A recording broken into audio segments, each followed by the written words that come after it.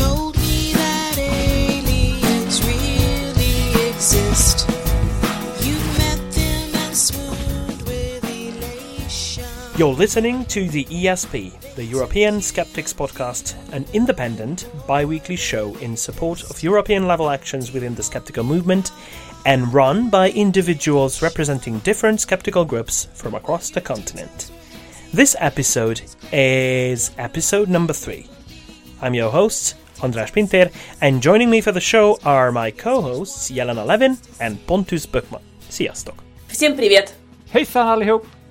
Well, we are at number 3, and we are getting some real nice feedback there. How do you like that? I think it's great. It means people listening to us. Yeah, I think it's good, and I think it's very nice. We have been contacted by many different other podcasts that welcome us to the club, and that's really nice. We've got some very nice feedback from Portugal, from the Portuguese Skeptics concept. They seem to be very happy that we are doing this, and from many other people, we are getting the same reaction. But we've been picked up by such great podcasters, especially there seems to be an interest in our podcast in Australia.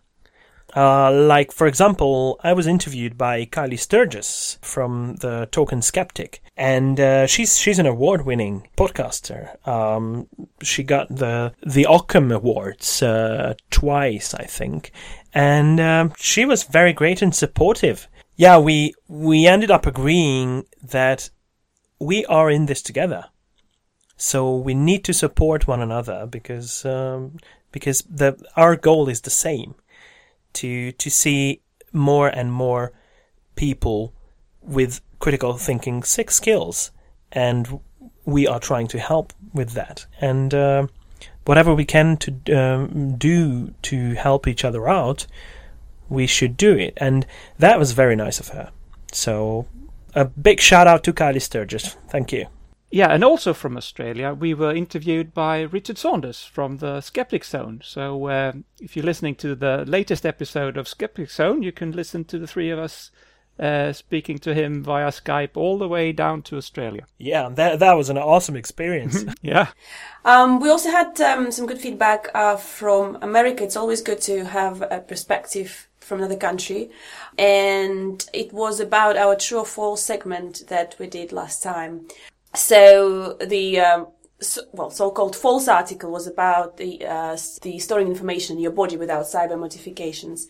And James Barron, who emailed us, kindly pointed out that this article could have been interpreted either way, either true or false, and he actually suggested very cleverly that the problem is that he can easily think of a ways of storing information in the body without cyber modifications that have nothing to do with the article. For instance, you can tattoo a barcode onto your skin, which is pretty clever, and I take the point. And when we do our future true or false segments, we'll try to look at it from different perspectives and make sure that there is no way the false item can be true. Another email also came from America, from Daniel Duncan, and he wrote to us about the perspective on the taxing churches in America, which was, again, another great sort of piece of information, and he obviously had some more knowledge about it, and he said that if we eliminate every belief system that was shown to be man-made and outlandish, there would be no religion with tax-exempt status. And he was personally okay with that, and so are we, to be honest. And there is one major reason that no IRS administration will try to prosecute those on the edges of respectability. Given the existing case law and the current makeup of courts, the IRS has high probability of losing a challenge. And so this would set precedent that could remove even the threat of legal action, making the situation that much worse. So it's a bit of a catch-22 in a way. So that was also a great piece of feedback. Thanks for that, Daniel. Yeah, but of course we have to be aware that how much a precedent is weighed in a legal case. Of course, it depends on what the legal system is like. So it is a big thing in the United States and several other countries as well.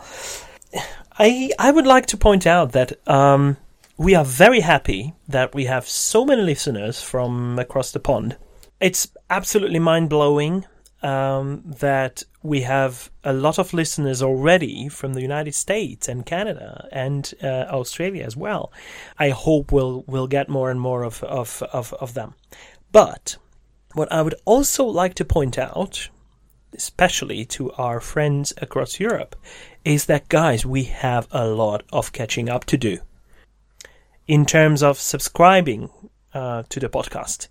And we would like to share information that are concerning Europe and European activities in the skeptical movement. And of course, we would need news from you in order to be able to do that. So if you could send us news along with your suggestions and ideas that have already been coming in, and we are very grateful for those as well, regarding structural changes, what to put in, what to try to leave out. We're going to try and put everything into consideration, but please send us news and information about what's going on in your country in terms of the skeptical movement, skeptical activities.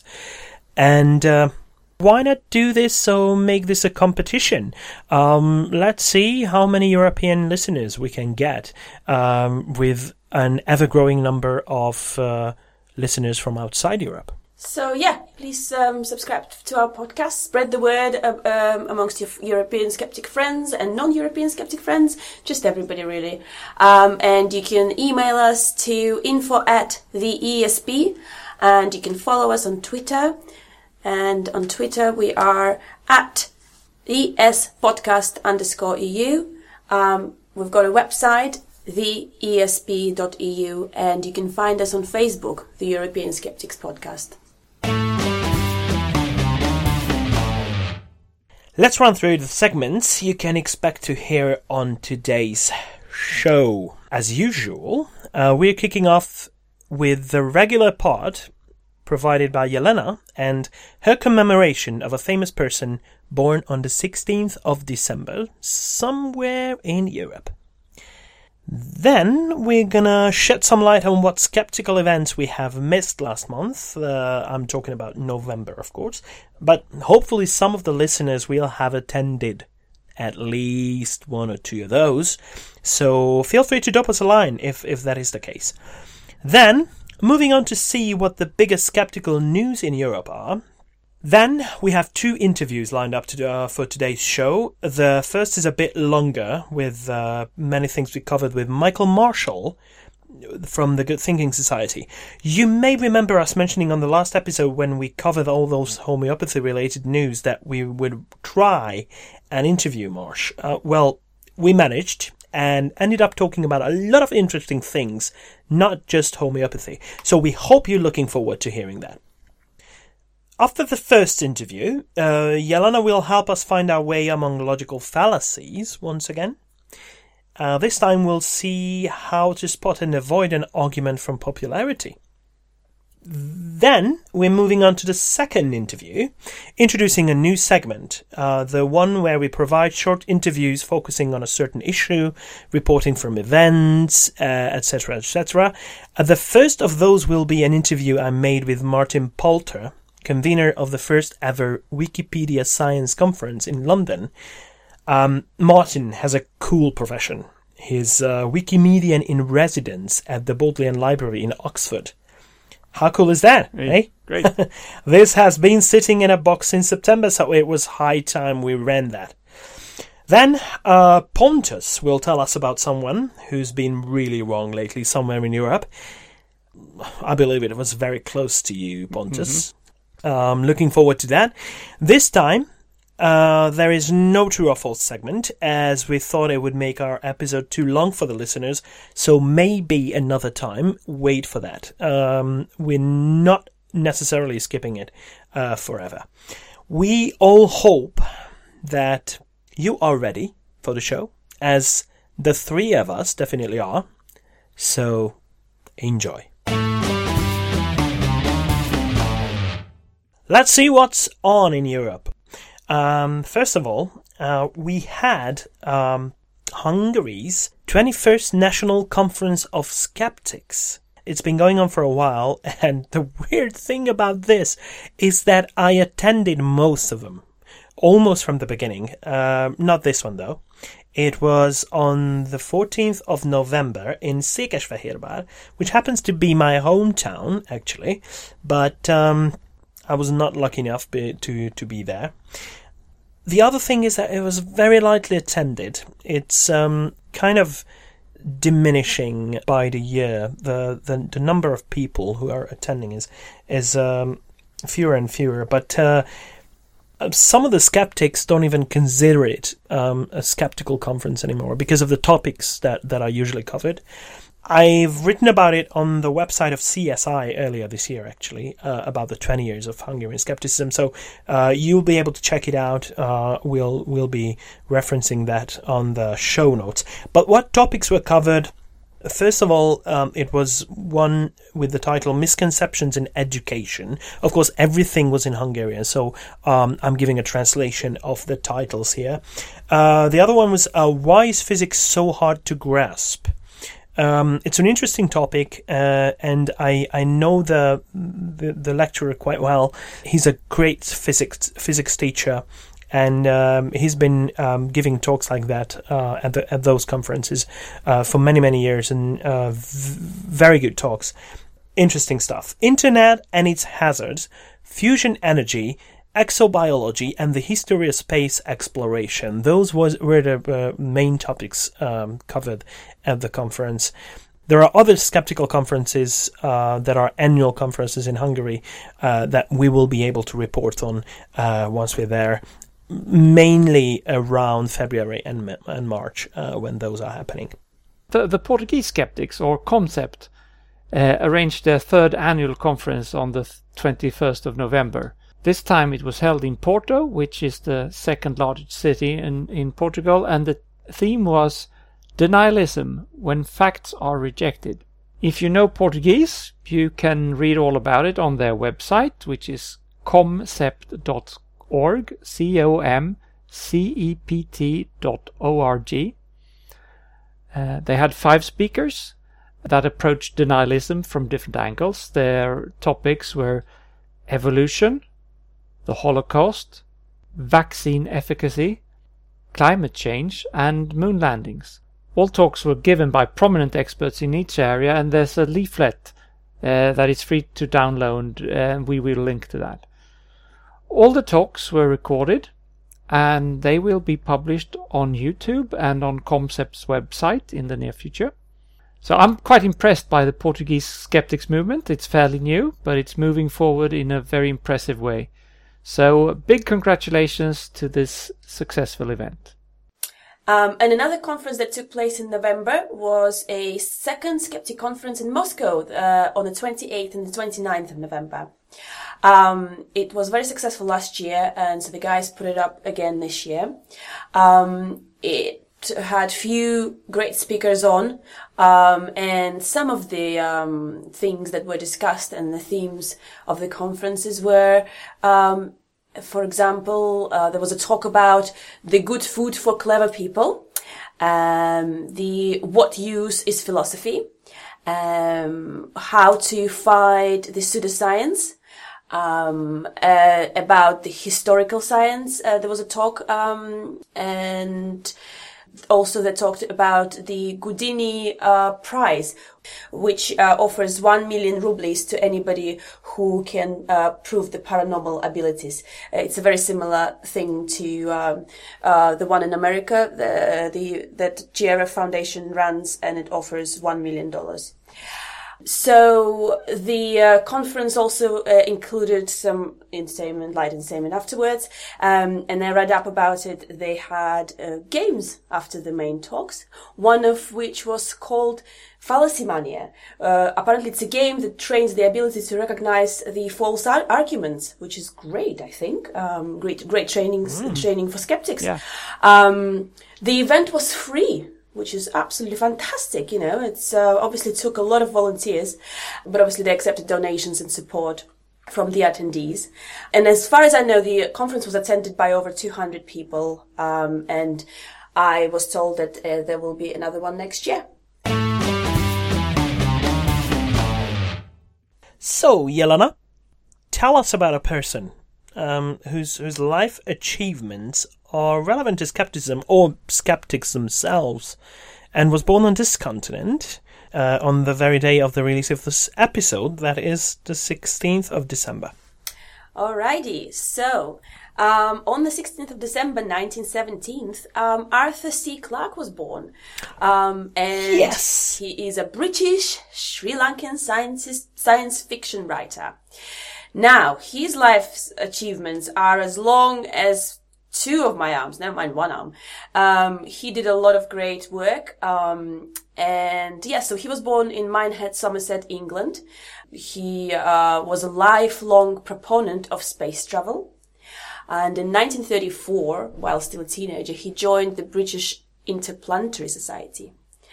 And then in 1945, he proposed a satellite communication system, an idea which won him the Franklin Institute Stuart Ballantyne Medal in 1963 and other honors. He was a science writer, and he wrote dozens of books, many essays, published in various popular magazines. Now, of course, 2001: A Space Odyssey, Clarke's most famous work, was extended well beyond the 1968 movie as the Space Odyssey series. And in 1982, Clarke wrote a sequel to 2001 titled 2010 Odyssey 2, which was made into a film in 1984. In 1986, Clarke provided a grant to fund the prize money for the Arthur C. Clarke Award. And this award was given to anybody who was a best science fiction novel publisher in a given year in the United Kingdom. Initially, it was £1,000, and then it was increased to £2,000, etc. Arthur C. Clarke moved to Sri Lanka and spent most of his life there, really, scuba diving. He wrote many books, novels, produced a show, and won many awards and honors. And he was even knighted. So yes, he lived a very full life and left a great legacy to all of us. That's who we're celebrating today, Arthur C. Clarke. Great! Yeah, and you know what the music is? That movie made really famous among science enthusiasts and science fiction enthusiasts. Also sprach Zarathustra. Yeah, that's correct. By Richard Strauss. It somehow became a kind of a symbol to the movie itself. Yeah, and to science fiction in general. Yeah, absolutely. Yeah, let's move on to what's new in Europe. All right, so this week I've got the article from the Tech Insider, and this article talks about 10 smartest countries in the world when it comes to science. And some of those countries are European countries. Yay! Go Europe. Oh yeah. So, yeah, if we are to resolve the biggest problems of our time, from climate change to food security to nuclear proliferation, we're going to need more scientists, and we need to educate more scientists and provide good education. So, who are those 10 countries who made it to top 10? So, number 10 is Portugal. Portugal has 25% of its students that graduated with a STEM degree. Now, the STEM degree stands for Science, Technology, Engineering, or Math. Portugal has also got the highest percentage of the doctorate holders that work in education of all 40 countries surveyed, so it's 72%. Move on to number 9. Number 9 is Austria, 25%, has the second highest number of working age PhDs, with 6.7 female and 9.1 male doctorate holders per 1,000 people. Number 8, Mexico, moved up from 24% in 2002 to 25% in 2012, despite the government abolishing tax breaks for business investments in research and development. And number 7, Estonia. This is the neighbor country. My ex-neighbor country, because I'm from Latvia. Estonia has 26% of the graduates and one of the highest percentages of female STEM graduates at 41% in 2012. So that's always good. The scientific field is very heavily male-dominated, so it's great that there are a lot of female scientists graduating in Estonia. Go Estonia. Number 6, Greece spent only 0.08% of its GDP on research in 2013. It's a tiny percentage, which was one of the lowest reported among developed countries. And I might explain why its STEM degrees rate dropped from 28% in 2002 to 26% in 2012, but it's still on number 6, so they're doing pretty good still. In France, there's 27% of the STEM graduates, and most researchers are employed by industry rather than government or universities. Number 4, Finland, with 28% of STEM graduates, publishes more research about medicine than in any other field. So good research in medicine is always great news for us, and for people who suffer from various diseases. Number 3, Sweden. Yay. Hooray, Sweden. Yeah. 28% of STEM graduates. It's just behind Norway for most computer use at work, including for applications like programming. And over 3/4 of workers use computers at their jobs.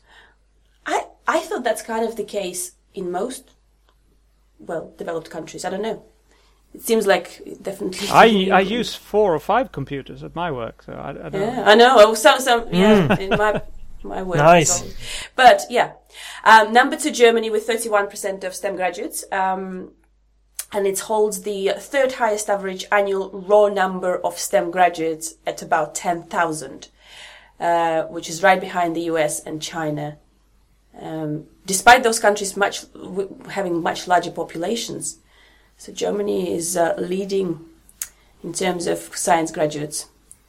All right, and number 1 is South Korea with 32% of STEM graduates. And it had the top 10 largest drop from 39% to 32%, even though the country retained its position at the top. So there you have it, a mix of European countries, and I think a very strong mix, and few countries outside of Europe. And there is more detailed information on the Tech Insider website, with all 40 countries that they've surveyed. That includes things like Israel, places like Israel, United Kingdom, Slovenia, etc. You know, it's pretty surprising to me that countries like the United Kingdom is only 17th on that list. And what's even more surprising is that the United States, with 16% STEM degrees overall, 39th. Yeah. So that is pretty low. But if I understood it correctly, this is a survey from 2012, correct?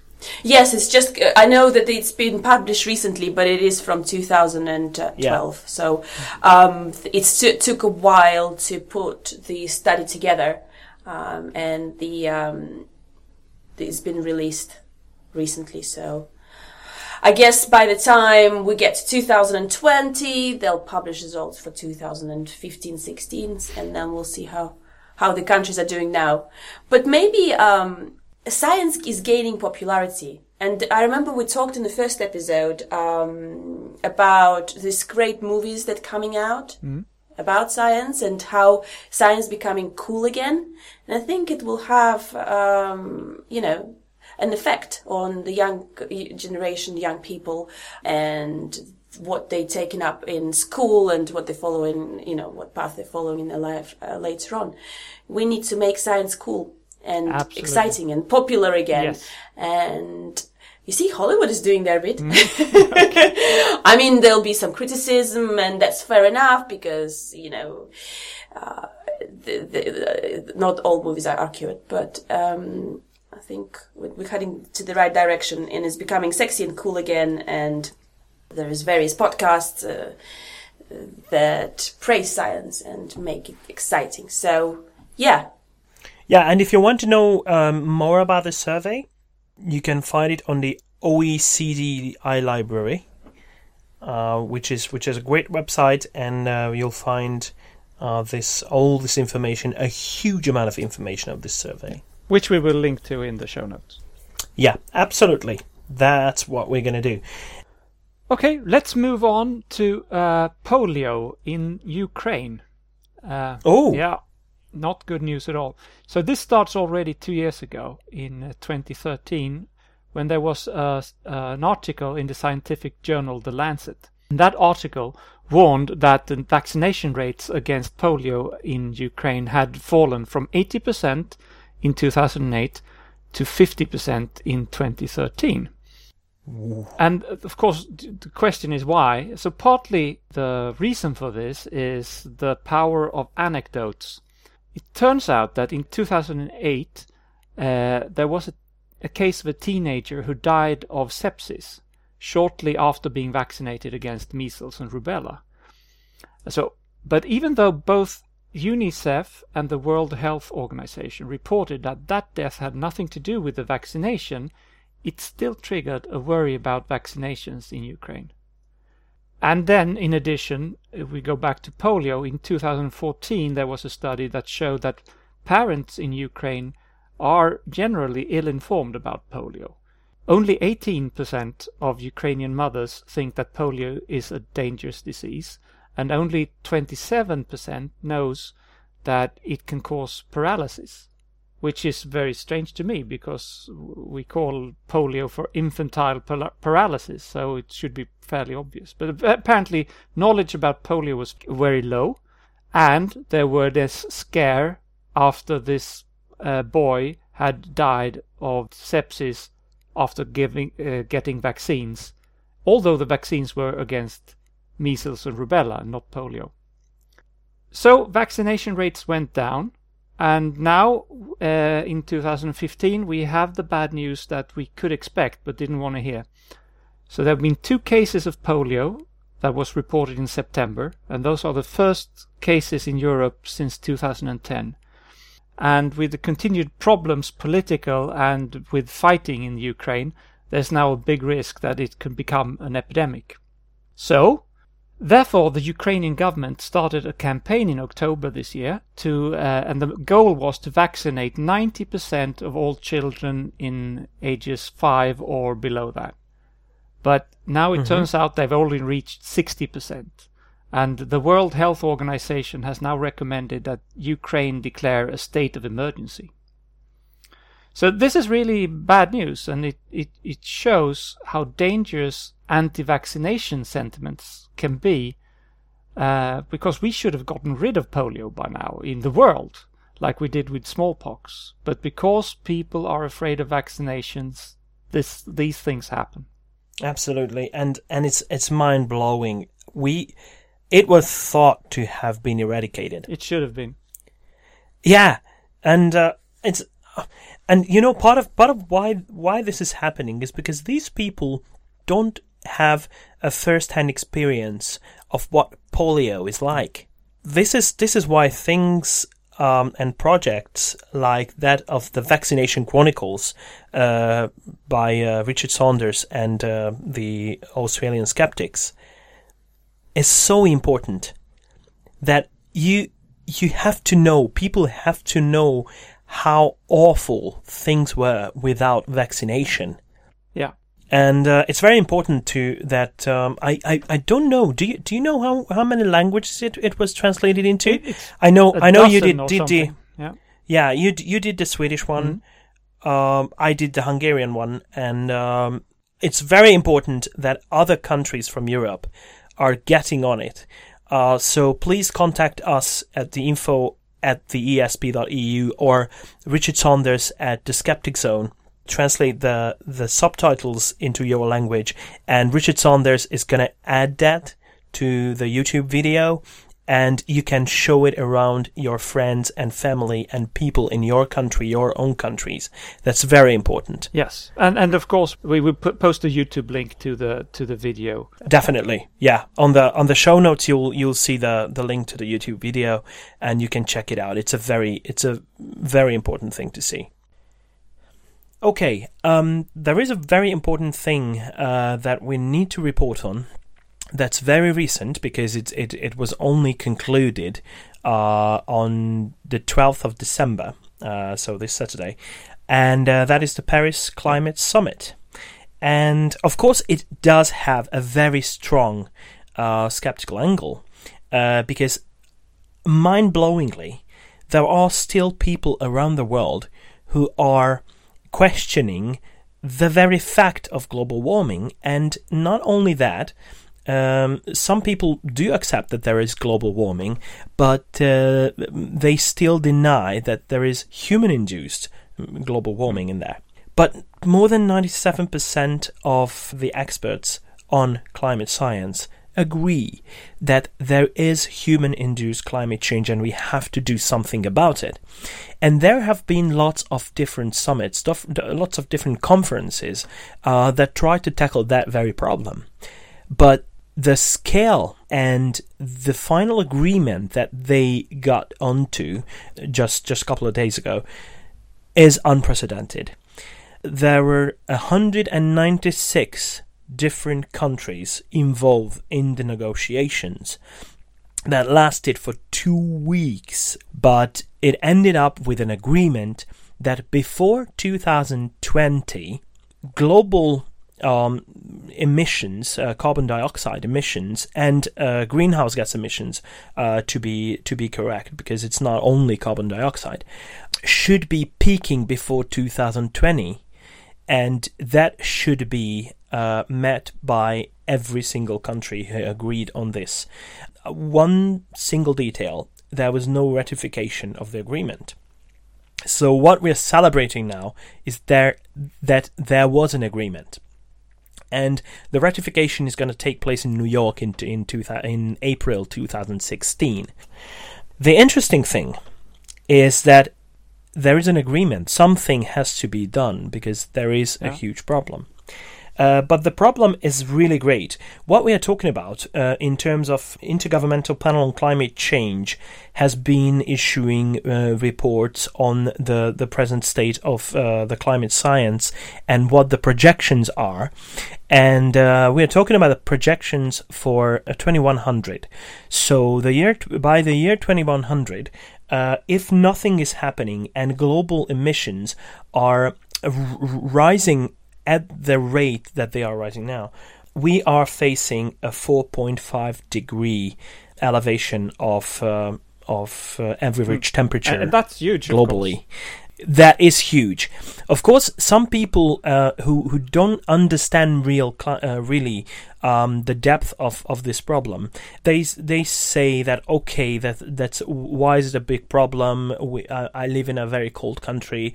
I wouldn't mind having a higher temperature, but the problem is when we're talking about global temperatures, of course, it comes with lots of local differences that makes overall global climate unstable and changed. So that's the greatest problem. So we don't want that to happen. But if presently ratified agreements that are now in place are followed, then we are talking about a 3.6 degrees rise and elevation in global climate temperatures. And with the Paris Agreement, there could be a 2.7 degrees by 2100. So this is quite scary. There is one big issue. This agreement relies on all the participating countries to do their own share on their own without legal binds. So there are no really legally binding parts of this agreement, apparently.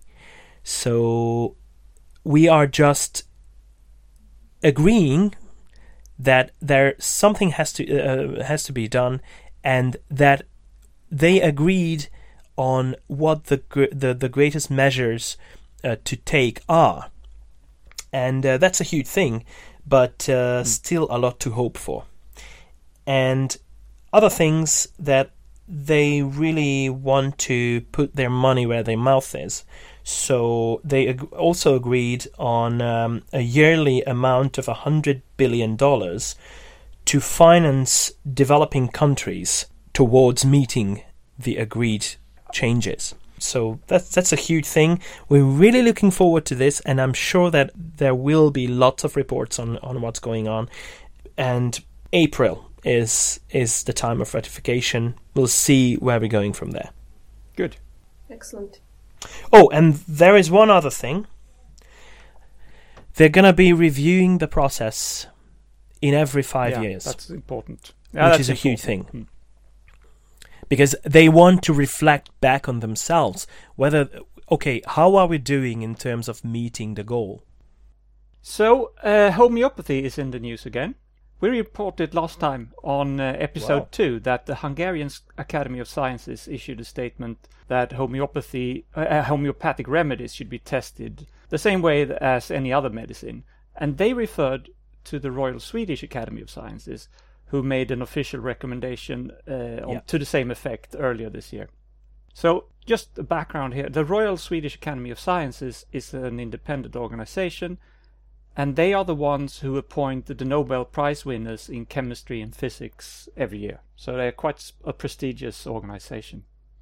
And the reason they made this statement in May this year was that they had a request from the Medical Products Agency in Sweden, which is a governmental body, about their opinion on anthroposophical homeopathic products. And the Academy's reply was quite clear. These products should not receive any special treatment, but should be tested as any other medicine. So that's good. And the background again to this is that we have to go back and look at the status of homeopathic remedies in Sweden. Homeopathic remedies as such are not approved as medicine in Sweden, but they can be registered to a special list. And if you're on that list, you can still not make any claims of efficacy. But there is an exception since 1993 for anthroposophical homeopathic remedies. So apparently we make a distinction between sugar pills and sugar pills.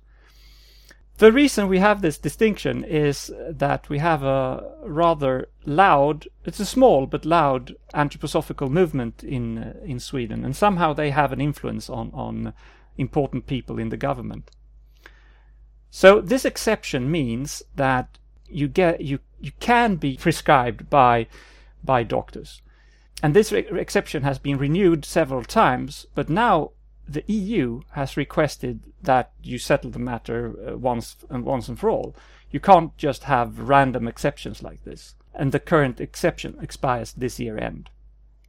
Now on Thursday, 1st of December, 4 Swedish Nobel laureates and 7 representatives of the Royal Swedish Academy of Sciences published an article in Dagens Nyheter, which is one of the leading newspapers in Sweden, where they again strongly urge the Swedish government not to grant anthroposophical homeopathic remedies any special exceptions. So there's a balance here. Either they get treated as medicine, or they get treated as what they are, homeopathic remedies.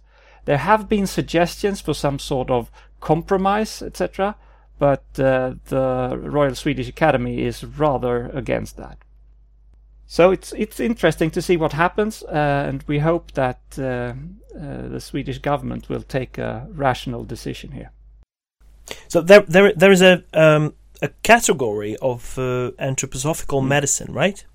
So there's a distinct category in alternative medicine, isn't it? Yes, but if you take a sugar pill which is homeopathic, you cannot of course analyze it and say this is only homeopathic and this is anthroposophical homeopathic, because it's just sugar and water. Okay. And what's the perception of the public? Well, in that sense, do you know something about that? Do they consider it proper medicine? Some do, of course, but not to everybody. It was part of the study that the Swedish skeptics did earlier this year. We asked about homeopathy. So on average, 14% of the Swedish population believes in homeopathy. And there's a difference, that more women than men. There is an age distribution as well. So if you were part of the hippie movement in the 60s, so if you're between 50 and 65 years old now, you tend to believe more on it than the average. And there's another one. If you sympathize with the Green Party in Sweden, then 33% believe in homeopathy. Okay, guys, thank you very much. And now let's move on to our first interview. On every episode, we interview a person representing an organization or project, either from a certain European country or stretching across borders. This time, we have Michael Marshall on the show, a skeptical activist, co-founder and vice president of the Merseyside Skeptics Society, co-host of its official podcast, Skeptics with a K, host of the podcast Be Reasonable, and project director of the Good Thinking Society. Marsh, welcome to the show. It's very nice to be here. Yeah, thanks for inviting me on. Hi, Marsh. Hello, everyone. First of all, do you have a double somewhere? Because this amount of work cannot be done by one person.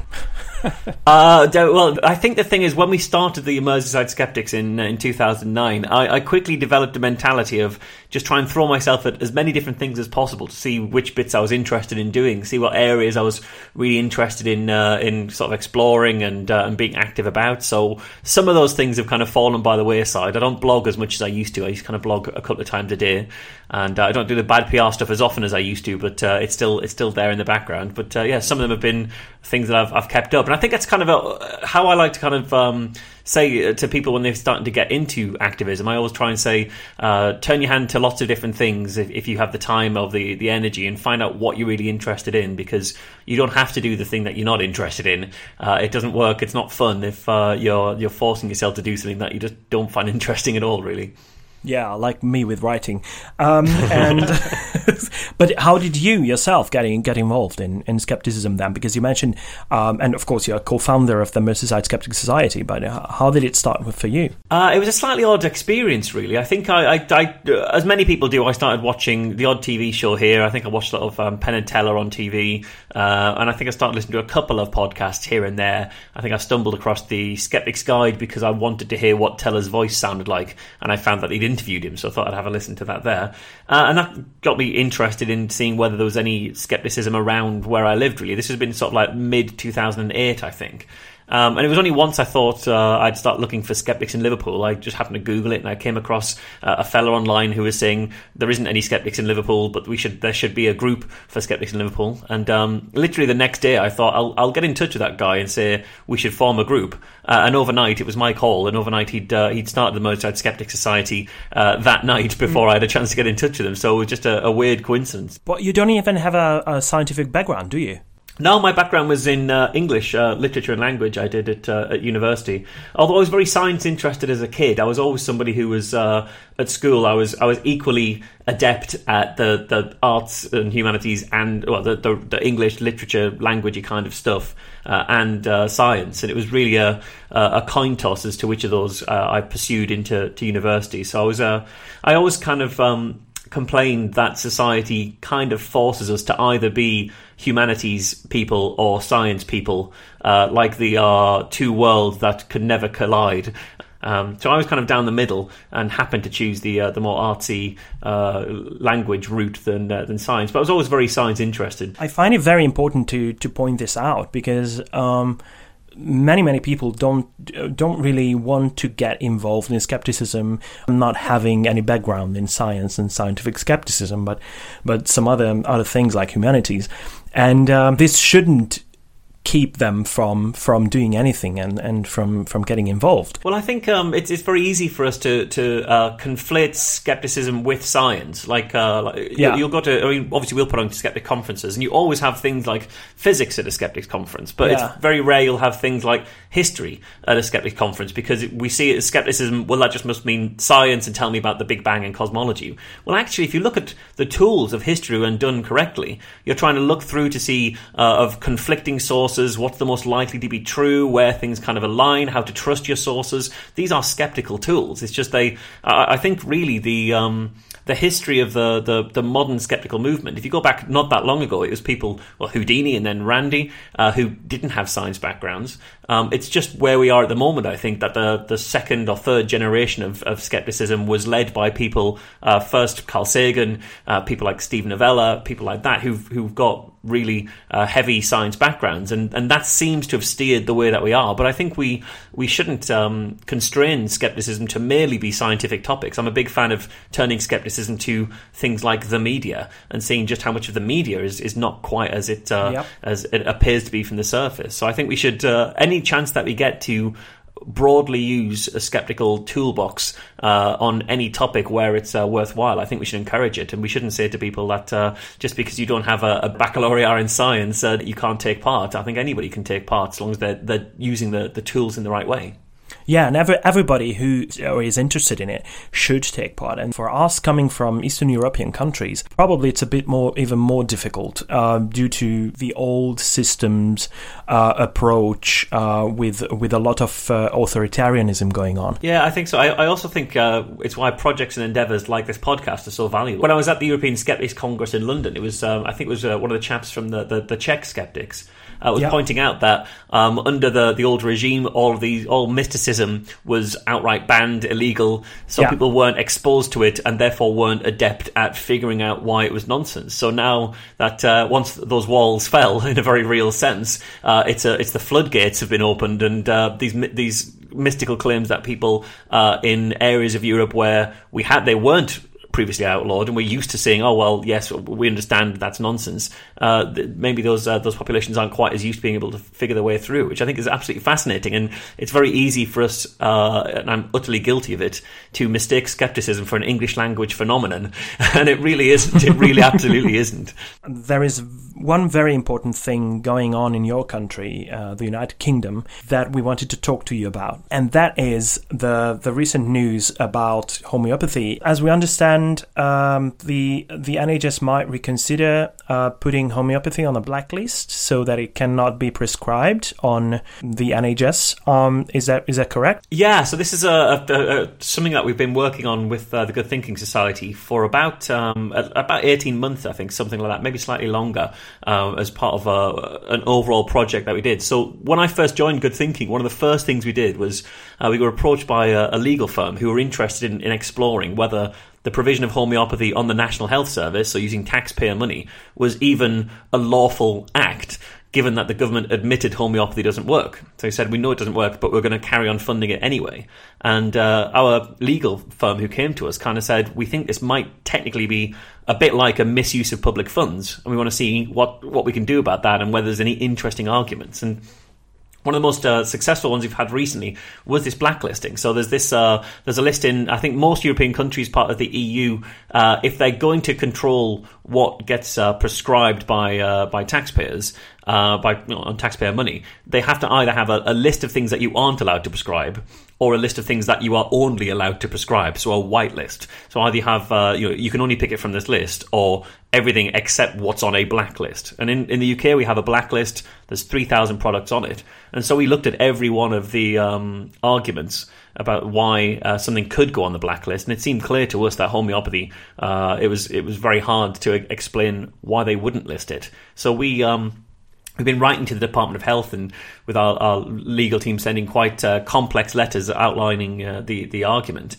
And we even had to essentially threaten to take them to court if they refused to consider what we were saying. And they recently came back and said that they think we might have a point, and they're going to really take a look at this and consult as to whether to put it on the blacklist in the new year, which would be a major victory. It really would be a really significant step. Wow, it really is. Can you tell us how much is currently being spent by the NHS on homeopathy? Yeah, sure. So there's a couple of numbers to this, really. So first of all, the way that the NHS works is that there isn't a single body, there's no position at the NHS who is responsible for commissioning homeopathy. So nobody at the NHS knew how much they were spending, because all the decisions are made by 209 local groups all around the country. And so the only way to figure out how much the whole country was spending was to individually ask each one of those different groups and follow them up and chase them until you get an answer, and then collate that figure. So that's what I spent 6 months doing. And at the end of that, it meant that Good Thinking were the first people in this country really to really understand how much money the NHS was spending on homeopathy. We knew better than the NHS did. And it's between £3 and £5 million a year as best as we can tell. There's a little bit of a discrepancy, a bit of uncertainty, because there were many areas in London that just wouldn't tell us how much they were funding. They said it was impossible for them to know, and that's a very odd and unusual circumstance there. So if we say £5 million ish, I think it's about reasonable. Well, it's very unreasonable, but it's about accurate, I think. So this blacklisting decision wouldn't kill off £5 million. It would kill off just prescribing, so just what GPs can prescribe to their patients, which is about £110,000, £120,000 a year. But what we're also doing while we're tackling the blacklist and the GPs, we're also going after the homeopathic hospitals, which is where the real money is being spent, and making sure that where there are local areas of the NHS that are referring to hospitals, challenging those decisions. And that's something that we're doing. I was just in a meeting, in fact, to challenge Liverpool's funding. So there's only 24 different local bodies around the country out of these 209 that actually funds homeopathy. And we've currently got something like 7 or 8 of them under review. So there's a very, very good chance that we can restrict homeopathy spending to just inside of London, and then really start putting pressure on in London. So we're slowly getting somewhere, and it's taken 18 months of hard work by our charity, but it's really starting to bear fruits now, and there's some fairly spectacular headlines being generated by it too. How many of you are actually working on this? Sure. Well, the Good Thinking Society, I'm the only full-time employee of the charity. It's a charity that Simon Singh set up, and he runs it. So Simon does around about 1 or 2 days a week working for the charity, and he tends to do things that are very top-level direction-y kind of things. He doesn't really have the chance or the time to focus on details. I work 5 days a week. Laura Thomason works 2.5 days a week. And then we also have a chap called Johnny Shannon who works now and then. He kind of does a couple of days here, a couple of days there. So it's less than 2 full human beings per week in terms of person hours. And then we have our legal team, which has been there's 2 lawyers who've been dipping in and out here and there to make cases and things, and we get a lot of support from Alan Hennis at the Nightingale Collaboration, who we work with quite closely too.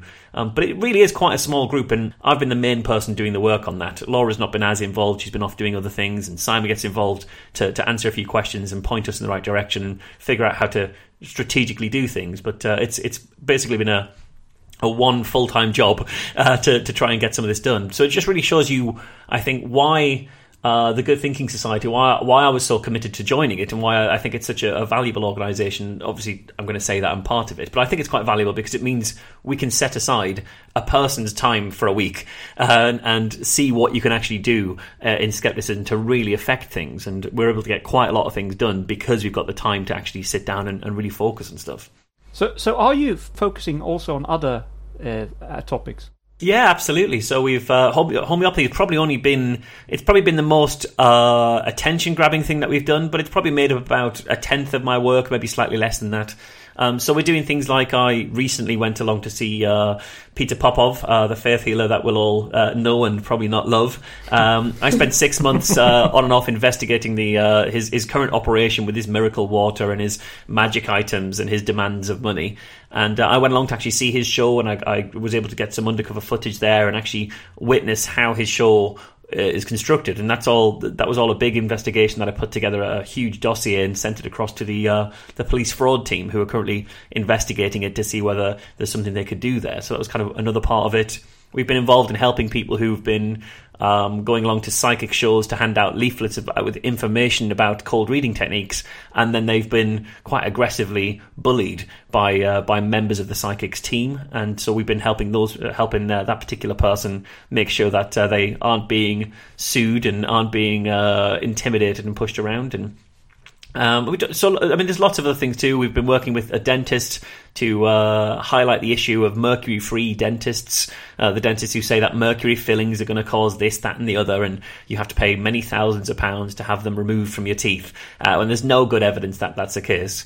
So we were able to work with the General Dental Council, which is the regulator for dentists in the UK, to have them issue guidance to dentists to say you can't be making these claims about mercury. And we've also been making complaints about some of the worst cases that we found of dentists saying some pretty extreme things about mercury. So we tend to sort of cast our net fairly wide, and what I tend to find is the thing that I'm working on at the moment is the thing that you'll hear about in a couple of months. Generally speaking, I think it's that kind of thing. So yeah, we try and follow interesting opportunities where we find them, and see if we can turn them into stories, or turn them into complaints, or turn them into things that we can notify the media or the police about, or regulators about, to try and affect change, really. And what drives your focus in terms of topics? The public opinion, like what's the public opinion on homeopathy in your country? Yeah, well, in terms of what drives us, it's quite a tricky thing to say, I suppose, because I mean the overwhelming majority of the public, I think, don't know what homeopathy is. But I think there are many people in the public who would feel warmly towards homeopathy without having a clue what it is. So I think this is the issue that we sort of face, really, is that it's very easy for us as skeptics to say that there are those who really believe in homeopathy and there are those like us who know it's nonsense, and that is this waged battle, this pitched battle between two contrasting forces, when really it might be 15% of the country know homeopathy's nonsense, 15% of the country really truly believe in it, and then there's 70% of people who have no idea really what it really is, who don't really know either way, who might be persuaded to use it, but could be persuaded not to use it if you could tell them what it really is and get them to understand that. And I think that's the kind of the landscape that we have in the UK, is trying to remind people or educate people as to what homeopathy is, because they'd be very unwilling to support it once they really know. So that's kind of part of what drives us. But I guess in terms of what we actually do, I think the main thing that drives us is where we think we could be productive, where we think we can actually have a genuine effect. Because what we don't want to be is just spending all of our time trying to either knock down the biggest mountain we can find and never making a dent, or wasting our time arguing with homeopaths on Twitter, which is never going to get us anybody anywhere. We're trying to figure out, when we look at an issue, what is the most effective we think we can be, and how best to do that, really. And there was a great project that became an international one, that the 1023 homeopathy, There's Nothing in It campaign. It really helped worldwide in raising awareness about homeopathy. The international challenge that started from the Merseyside, as I believe. You challenged the world. Yeah, so we sat Merseyside Skeptic Society set up in February 2009. And then in, I think, September or October 2009, we thought we'd do something big and silly, and we came up with the 1023 campaign, which ran in January 2010 in the UK, and was front page of the BBC News, and was in all of the major newspapers, and was this big, ridiculous, spectacular, daft thing, which was so bizarre that we had people in 13 cities around the UK overdosing on homeopathy all at the same time, 300 people making the news and all sorts of things. So it was the next year that we decided to take it internationally, and we had 1,700 people in 70 cities in 32 countries, including a guy who was in Antarctica taking a homeopathic overdose, which was incredible. It was just so bizarre. And I think so there were a couple of things, really, is that one of the points we were making with that was that the action itself was very small. Take a homeopathic overdose. I mean, it's been done before. Randy's been doing it for years. We got part of the idea from the Belgian skeptics when we Googled them and found they'd done a homeopathic overdose with 13 of them, and it made the news. So we thought, this sounds like a great idea. How big could we make that idea?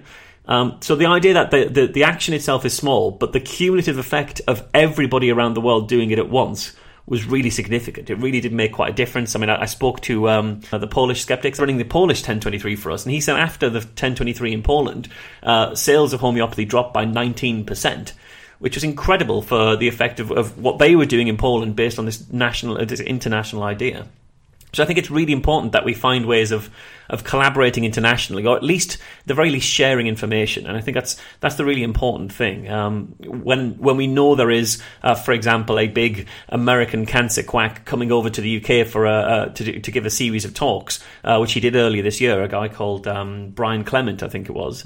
The first thing I did was figure out where else in Europe he was going, and I said to Pontus, I think he's coming to Sweden. I said to Catherine de Jong, he's coming to the Netherlands. So we're able to give everybody the heads up and say, this is what we're doing in the UK. Maybe you guys could take a look at doing something too. And that kind of collaboration is important. Yeah, we did have a look at it. Unfortunately, we wasn't able to manage it really, but we appreciate the initiative. But I think that's the key, really, is that even if we are able to just give each other the time to think about it, then we're going to get a lot further. But I think it's so easy for us to, and as I say, I'm utterly guilty of it. It's so easy for us to see skepticism as bordered at the confines of our country or our kind of cluster of countries, and not think beyond that. And I think it's so important for us to be alive and aware to the fact that there is this cluster of really fascinating, really passionate skeptical activism that's happening all around Europe and all around the world. And it's just that while there is a network there, I think we could be much, much stronger. I think we really could all work much harder to think European first, almost, or to have somebody involved in every organisation whose job is to think, right, what can this mean for other countries? I think those kind of things are really useful, because it certainly when you're saying, Andras, that in Eastern Europe you may be fighting a different type of battle because of the history and how things are played out. It might also be that you're fighting battles that were fought in America 30 years ago. Exactly. That the answers are all there. Yeah, maybe we can make their journey shorter than ours. Yeah. Yeah, exactly. Learn from our mistakes. So yeah, I think cross-cultural collaboration, cross-border collaboration is where we should be going. And with the internet, it's so easy for us these days to have a contacts list, or to see people on Facebook. You invited me because you know me from coming to QED, and Pontus, obviously I've met you around as well, and I can drop you a line. And the more that we're able to network together, the more that we're able to recognise each other and to see and to know who's out there, the better we'll be as an international community, I think. Absolutely. So, Marsh, I've seen you talk a few times, and QED was one of the places, and then I've seen you talk at the Skeptics in the Pub as well. Mm-hmm. And you always come across as very polite and patient person. You come across and talk to various people who believe in different things, and I want to call it all kinds of woo. But how do you stay calm and polite and collected during these discussions when you have them? Yeah, it's funny. I get asked that a lot, and weirdly, it's not something that I think too much about, because I don't think I really struggle. It's not like I'm fighting to suppress anger. I don't know whether I'm just curiously not a very angry person. I don't recall particularly getting angry very easy, but I think part of it is you have to think about what you're trying to achieve and what the best method of achieving that would be.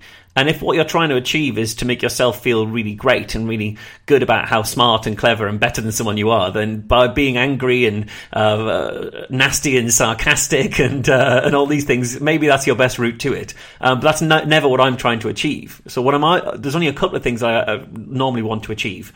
One is that I want to understand the person I'm speaking to as much as possible. Because I might be speaking to the most hardcore, unchangeable homeopath you'll ever meet, and I will never change their mind. I'll never get them to pause and question for a second, perhaps, that homeopathy doesn't work.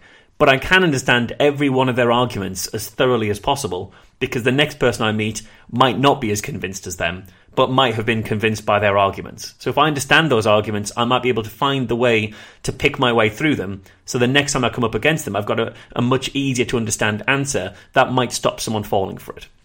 So I think because I'm trying to understand them, you have to ask questions, you have to be curious, you have to be genuinely curious about the person, but you have to keep that conversation flowing, because the moment that you're antagonistic or overly antagonistic is the moment that the conversation shuts down, and whatever goal you're trying to achieve is just not going to happen, I think. Yeah, I guess I've heard it somewhere else, especially when you have a debate that is witnessed by more than just that one person and other people are listening in. You might not convince that one person you're talking to, but you might change minds of people who sort of on the fence, and they're just listening in and making their opinion. Yeah, absolutely. I think that's absolutely true. But I think it's even the case when you're speaking one-on-one with someone. I want to still leave that conversation with them at worst thinking, well, I disagree with him, but he was a nice guy. Because then they don't get this big built-up impression in their mind of the evil skeptics who are just coming to be naysayers and angry and terrible. If I come across like I'm not an angry person and I'm not an unreasonable person, but I've got some reasonable questions, then at worst, it's very, very hard for them to mischaracterize me when they're talking to people they agree with. And at best, maybe some of those questions will linger with them and will stay with them long enough for them to start questioning it. So I think I don't ever think there's a situation where you lose by being the nice guy. And I think it's so often that you lose quite quickly the moment you lose your temper, lose your cool, lose your humanity. And start becoming very surly or aggressive to people. I think that's the easiest way to lose an argument that you've got. The way I see it is that I think the issues that we talk about, I think we're right on them. I think we have the right answers. But it's still possible to go into an argument with all the right answers and still lose and still come off worse if you've been so aggressive and nasty. Yeah, exactly. So we've got we've got some really good answers in our back pocket. Let's rely on them and not rely on the insults and the nasty comments and the smug or the sarcasm or these kind of things that we see thrown at us. When someone's being very nasty to you, there's nothing that annoys them more than by you being incredibly polite. It's very effective. No, but that's all very rational, etc. But have you ever lost your temper sometime when you've discussed with someone? Yes, I have. It's rarer than you think, and it's not the times you'd imagine. So if you listen to Be Reasonable, I've spoken to people who I think have been, certainly from what they're saying, treating people with deadly diseases in their hundreds, if not thousands, and that could well mean that they are guilty of the deaths of thousands of people, potentially. I mean, in a worst case scenario, I tend to rationalize myself relatively well. You expose yourself to things and try and keep calm, and you learn a lot, and you become a better skeptic by listening, I think. Yeah, it's a great approach. It's just not easy to do. Whenever I'm listening to Be Reasonable, I'm sometimes I just have to stop it for a moment and calm down because I feel sometimes it's outrageous what the other one is saying, and you're just, oh yeah, interesting. Well, the hard thing is when you're conducting those interviews, I mean, especially when some guest will say something particularly out there, and I'm thinking of Dr. Leo Robello in particular. Yeah, I remember that. Utterly remarkable views. Yeah. So the tricky thing in having a conversation like that is that you have to be listening intently to what they're saying, withhold any visceral reaction you'd have. Think through what the answer to what they're saying, or the corollary, or the kind of the way to diffuse what they're saying is, and then think how to filter that back through a way of speaking that removes any nastiness to it. And so you're doing a lot of kind of mental gymnastics. But in an interview like that, it's not too bad, because the whole time I'm thinking, as they're saying things that are so outrageous and quite offensive in lots of ways, I'm just thinking, this is great radio. This is really great radio. Well, hats off. QED is coming back, as I understand. That's right, yes. So we've been doing QED every year for 5 years now. We always say it's jointly run by the Merseyside Skeptics and the Greater Manchester Skeptics, kind of a broad group of six of us here in the northwest of England. We put on this big conference in Manchester. So the next time is going to be October 15th and 16th, I believe it is, in the Mercure Hotel. And it should be fun. I mean, you guys have all been to QED, haven't you? Yeah. Yes, but just pretend that some of the listeners haven't been to QED. What is it? It might be the biggest skeptical conference in Europe, and it's kind of a 2-day. We see it as a 2-day sort of festival, really, as kind of a bit of a celebration. And how we try and see it is that the people, the stars of QED, and the reason for QED's existence is the attendees. And everything is set around getting people in that hotel. So it's not about we just want to go and see these big, amazing speakers and fly them in, and that's why everyone's there. It's more the other way. we want to get as many people together into one community space for a weekend as possible, and the speakers are the reasons that you get yourselves there, basically. But we always see it as a place for people to meet the skeptics, to kind of form a community, to talk to people. My big hope is that there are bonds that are formed at QED that go on to be very useful in the skeptical community beyond that, as people want to take on their passions and take it further. But it's always a great time. I mean, I don't think I've ever really experienced much of a QD because as an organizer you run around doing so much. But the things that excite me most about QD is when people come away saying, that speaker, I'd never heard of them, but they were amazing. You know, I now need to look at everything they've ever done because QD's introduced me to someone like this, and they've just kind of blown me away. So that's what QD is, really. QED 2014 was the very event where the three of us hosting this show met for the first time. Ah, really? Cool. Yeah, so we owe you guys a lot. Yeah, you don't know what you're responsible for. Yeah, you never know. You never know. Well, that's great, 'cause that's exactly what we want QED to be, really. We want to be that kind of catalyst, as well as just being a great kind of party and a chance to kind of celebrate and be in a place where you don't have to bite your tongue and pretend that you don't want to challenge your wife's mother when she talks about astrology, or your uncle's brother. You know, these kind of things. You can relax and know that you're amongst your people, I think, is the great thing about it. So it's good fun. It's safe to say that we are all looking forward to being there again. We do recommend it to others. It's a great event. You shouldn't miss that. Absolutely. And we're going to be reporting on the new developments about the next QED. But where can people follow you and find out more about your work with the Good Thinking Society or the Merseyside Skeptics? So if you want to see about good thinking, which is probably the most active, it's really the most active and effective thing that I'm doing at the moment, and it's really quite valuable work. I think I'm quite proud of it. So if you want to see that, if you go to goodthinkingsociety.org, that's all the information there. You can go to Merseyside Skeptics to see the podcast and the other things that we do there. That's merseysideskeptics.org.uk. And then if you just want to see me talking about some of that stuff and then occasionally making very daft jokes, you can find me on Twitter at Mr. M. Marsh. Great, fantastic. Mr. M. Marsh, a.k.a. Michael Marshall, thank you very much for being on the show. Thank you very much. Thank you so much for having me. Thanks a lot, guys. Bye. Bye. Thank you. So, Jelena, we'd really like you to educate us on a certain logical fallacy. All right, so today's logical fallacy is appeal to popularity, argumentum ad numerum, also known as bandwagon argument, peer pressure. So it's using popularity of a premise or proposition as evidence for its truthfulness. And this is a fallacy, which is very difficult to spot. It's because our common sense tells us that if something is popular, it must be good, or true, or valid. But this is not so. As skeptics, we know. Especially in society where clever marketing and social and political weight and money can buy popularity. And so I don't have to go far to get an example. Any commercial you look at, the shampoo advert for ladies or men, will tell you that 90% of the women or men said that this shampoo made their hair beautiful and shiny and smooth and anything under the sun, and then therefore it must be true. So you run and buy this shampoo, this magical thing that will make your hair all pretty. However, it's not the case. And also, a sample of 10 doesn't really, or 20, or even 90, it doesn't mean, it's that popular, but they make it sound like it is. Now, these claims that are made by advertisement companies can be very nonsensical and confusing and great sometimes, and you think, wow, really? However, in some instances, they're not true. Shocking news.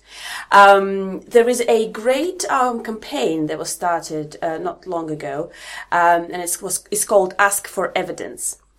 And they've got a website, askforevidence.com. Ask for evidence, all one word. And anybody can go there and fill in a form and say, look, I've seen this advert and it's claiming A, B, and C. And I'd like to know what basis they're claiming it on, what evidence the company has behind it. And the email is sent to the said company, and the said company has to provide backup. And I think it's a fantastic tool to tackle any bullshit claims, especially of big marketing companies and advertisement, etc. And I think it's a great initiative. They've got this initiative started in America as well as Europe. Please go and check them out. Support them if you can, and we should all stay vigilant. So here we go. That's the argument from popularity. Yeah, and Ask for Evidence is run by a British charitable organisation with the name Sense About Science. So check it out. Check out their website. By the way, guys, I have a favorite argument from popularity. Mm-hmm. It's a bit leaning towards demagoguery. Sorry. So it's leaning a bit towards demagoguery, but it goes like eat feces. Billions and billions of flies cannot be wrong. Yeah, it's a silly one, but it really shows you how it works. Mm-hmm. As well as the argument that homeopathy must be working because all of the pharmacies are full of them. Yeah, that's just not true. No, and there is let's say everybody knows, in quotation marks, that vitamin C is good against the common cold, and there's no proof for it, but everybody knows it, so it must be true. Yeah, absolutely. Well, there is another thing, an argument from Wikipedia that can be said. I don't think it's an officially existing logical fallacy, though. It is now. But when something is there, something you read on Wikipedia, you tend to accept it as fact. But the problem is that sometimes you have to check those facts, and this is what an important initiative, international project called Guerrilla Skepticism on Wikipedia is all about. So to try and better Wikipedia articles in the sense that they are based on reliable sources and proper evidence.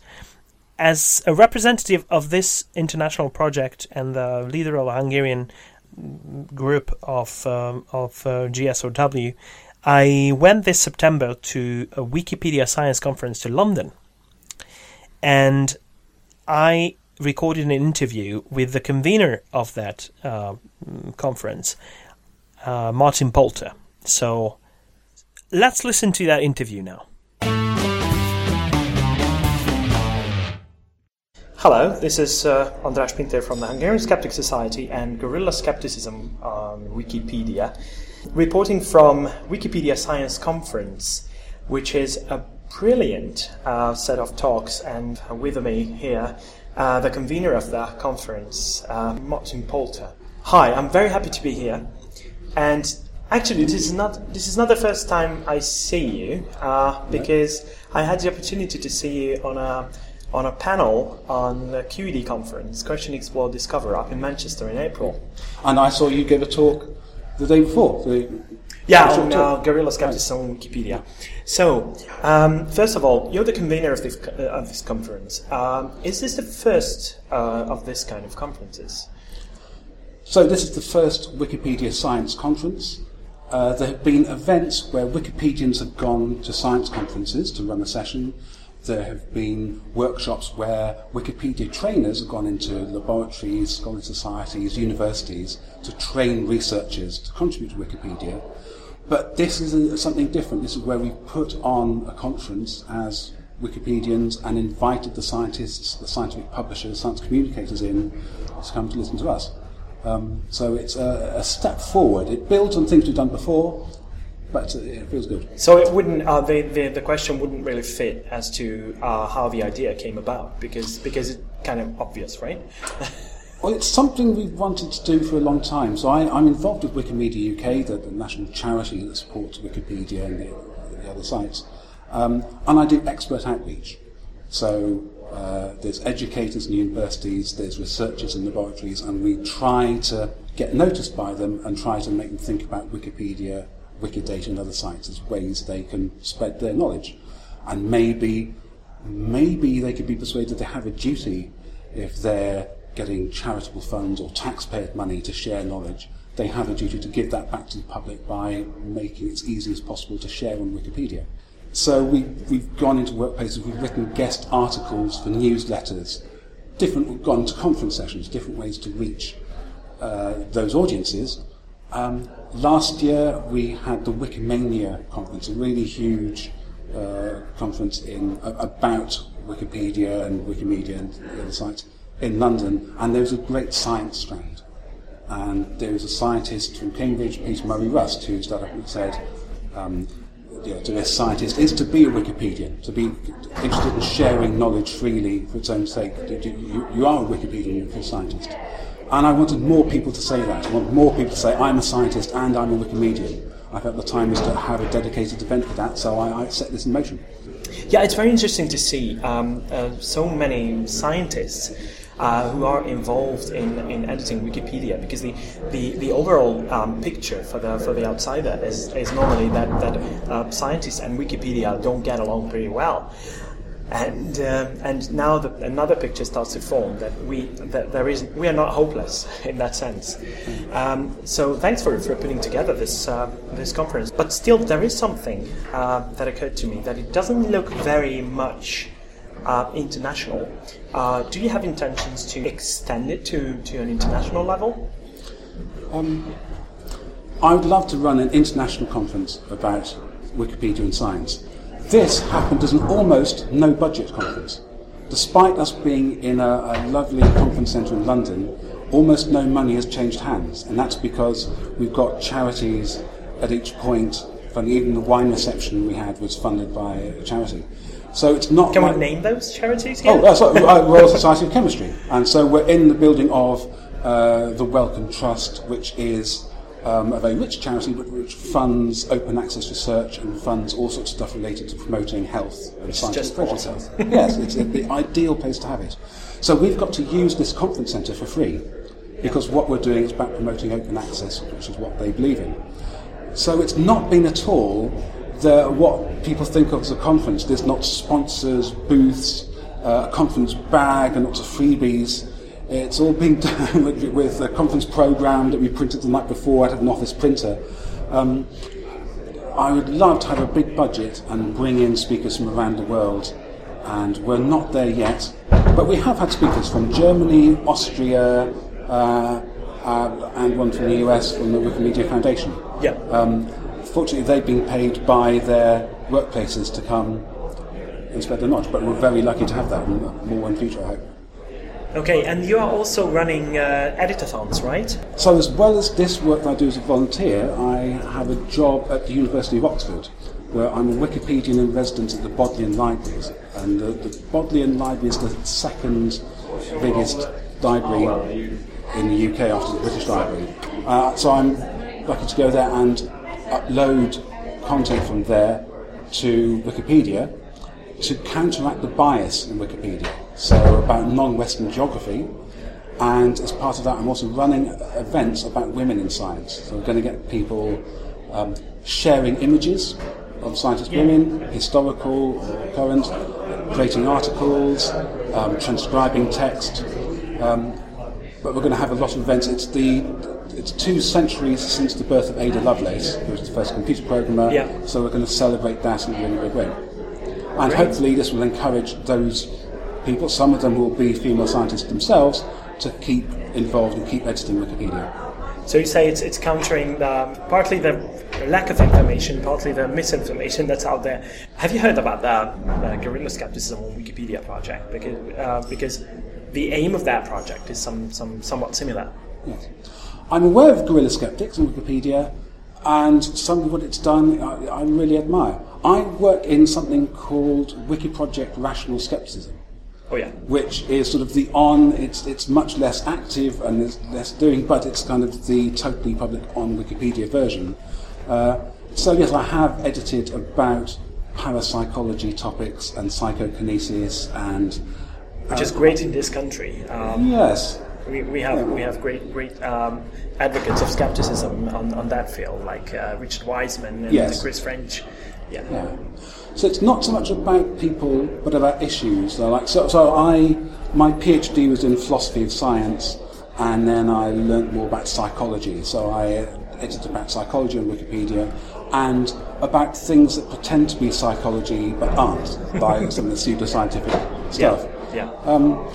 I think when I started in 2008, we had a much harder time with people persistently pushing kind of pseudoscience viewpoints, but Wikipedia's become less tolerant of them and more willing to call out, like, this is not knowledge, this is not proven or mainstream, it's the opposite, and we must not represent something as just somebody's theory or just a wacky fringe idea as though it were accepted science. Yeah.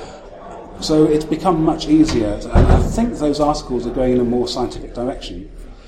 And as a Wikipedian side, I think we're really glad to see sort of fringe scientists complaining, Rupert Sheldrake complaining, the energy psychologists refusing to donate to Wikipedia because the pages about energy psychology say it's not science.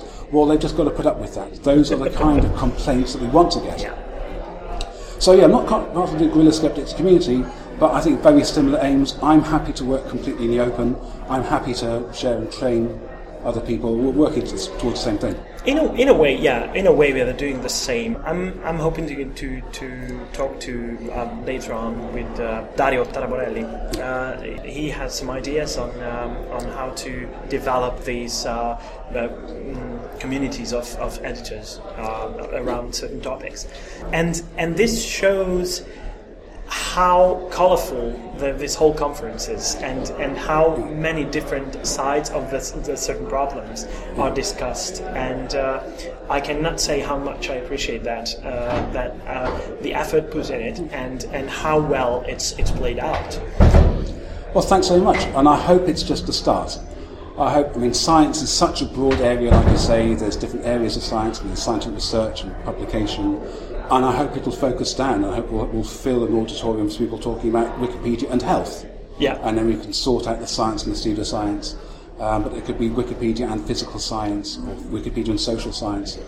Those things will come over the years. And when he designed the web, Tim Berners-Lee said that there will be an encyclopedia. An encyclopedia will be made by scholarly societies and everyone else, and it will organise all knowledge. And this is 10 years before Wikipedia, he saw this was going to happen. And that's eventually what has to happen, that we've got to work together to build this thing that we all use. But I think we're getting there. And it is happening, yeah. But we need these kind of conferences to lay out the path of that. People have got to get in the room together, Yeah. rather than the sort of the hateful interaction online. Yeah. Well, thanks for your time. Thanks for running this conference very smoothly. Thanks very much again, Martin Poulter. Thanks very much, Andras. Thank you. Well, this was our second interview. And now, Pontus, are you going to tell us who's been really wrong lately in Europe? Well, today's really wrong prize goes to the Norwegian government. Oh, wow. Yeah.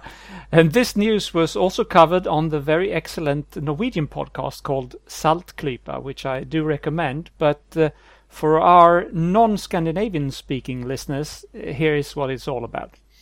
The Norwegian government wants to fight climate change by planting lots of trees to absorb CO2 from the atmosphere.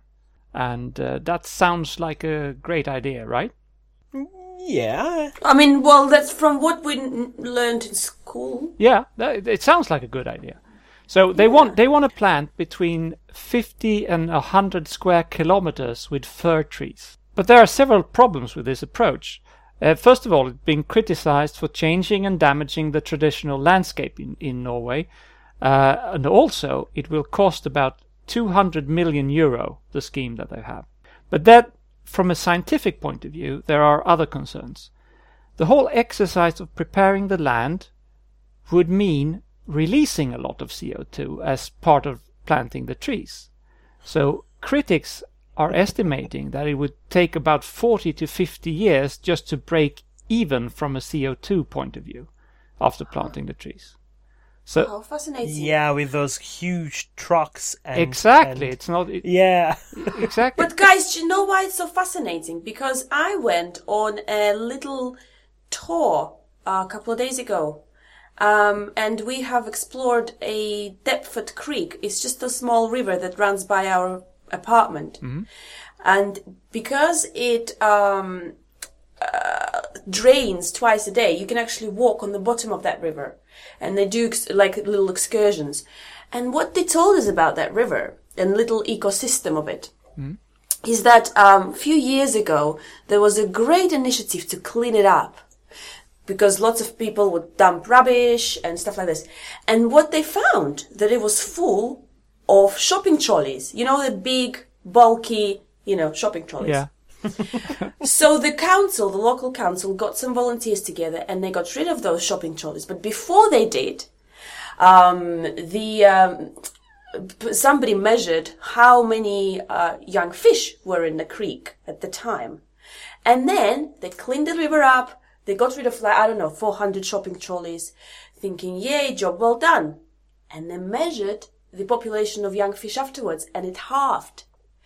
And the thing was that these shopping trolleys served as the house and the refuge from Nowhere to hide.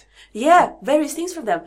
And it was such an amazing thing to realize that actually, by cleaning it up, in inverted commas, we can actually hurt the nature because the nature can use our rubbish to its advantage. And it was such a great perspective for me to see, and kind of made me stop and think of what we doing and people should, because we think it's a good thing and we know it's a good thing, but it could be a good thing, but nobody knows of the consequences. Well, ecological systems are like that. It's an interconnected web of things. So what was the conclusion? Well, so there is another thing that's even more interesting if you look at it scientifically about this scheme. Do you know what the albedo effect is? Yeah. Andras knows? No. So Andras, I don't know. Yeah. Yeah. It's the reflectability of the surface. Exactly. So, Yeah. so if you have light areas, it reflects heat, and if you have dark areas, it absorbs heat. So the point of getting CO2 out of the atmosphere is, of course, to reduce the global warming. But as you might know, fir trees are very dark, and they will, according to the critics, absorb so much heat that this would balance the whole effect of reducing the CO2. So by trying to absorb the CO2 to reduce global warming, you create this very dark mass which will contribute to global warming, so the net effect will be zero. There you go. But of course there's one major proponent of going forward with this initiative, and who can that be? No, it's the Norwegian Forest Owners Association, because they will get trees planted for free. No, I think it's a typical example of that science is hard, and it's not always as obvious as you think. Yeah. Yeah, I wonder how many experts they consulted. Yeah. Before bringing coming up with this idea. Yeah, you don't know. You don't know. So, by failing to understand that science is always a little bit more complicated than you think, the Norwegian government got it really wrong. I think it's about time we wrap up the show, and there is no better way to do this than with a great quote. What do you have for us, Jelena? Yes, so I have got a quote from Marie Curie, who was a French scientist The quote is, I think, very relevant to today's podcast. It goes like this. Humanity needs practical men who get the most out of their work and, without forgetting the general good, safeguard their own interests. But humanity also needs dreamers for whom the disinterested development of an enterprise is so captivating that it becomes impossible for them to devote their care to their own material profit. Without doubt, these dreamers do not deserve wealth because they do not desire it. Even so, a well-organized society should assure to such workers the efficient means of accomplishing their task in life freed from material care and freely concentrated to research. Marie Curie. So, it's all for scientists. It's great to have scientists. Let's support them. Let's provide them with environment to work and, create more good for humanity. I like this. I like it too. It's poetic, you know. Science isn't always about hard facts. It's also about dreaming, about finding a brighter future, a solution to a problem, and then you go about the... That's right, yeah. And I love how she talks about, obviously, dreamers are the scientists, and how she talks about them as being dreamers, and it's a lovely way. So. Yeah. Thank you very much, guys. Thank you. This has been so much fun again. Thank you, Jelena. Thank you, Pontus. Thank you very much. And goodbye. Bye. Bye. You told me that aliens really exist. You met This has been your ESP experience. The show is produced and recorded by the TheESP.eu. Join us again next time. But until then, please send your feedback, comments, or death threats to info@theesp.eu. We would also love to hear your ideas and suggestions regarding future episodes, as well as news from your country of residence that might interest others across the continent. If you have a local event or organization to promote, please don't hesitate to let us know, as we are more than happy to help. All music in the program was written and performed by Keisha J. Gray and George Schwab and is used with their permission. Please check out our webpage at www.theesp.eu, follow us on Twitter at espodcast_EU, and like us on Facebook. so hazy, it's driving me crazy. Guess which one of us is to see? You're driving me crazy, you're driving me crazy. I don't know how you can believe. Start again. You're listening. I'm sorry. Sake, What what's is- wrong? I've got my fever. It's going to be a long Laughing night. fever. Okay. I'll be quiet. It's probably more like Hector's. Yeah, maybe. Who is Hector? He was a good old man. Hector! I don't know a hectare when I see one. I'll just cut all of that out and I'll leave the square kilometers because That's that's what you get. very scientific. John, the Trump person? The Trump person? I'm sure. Donald Trump probably doesn't even know where Norway is, to be fair. Okay. This has been your ESP's... Fuck. The ESP fuck? Now you've been fucked by the Start ESP again. again.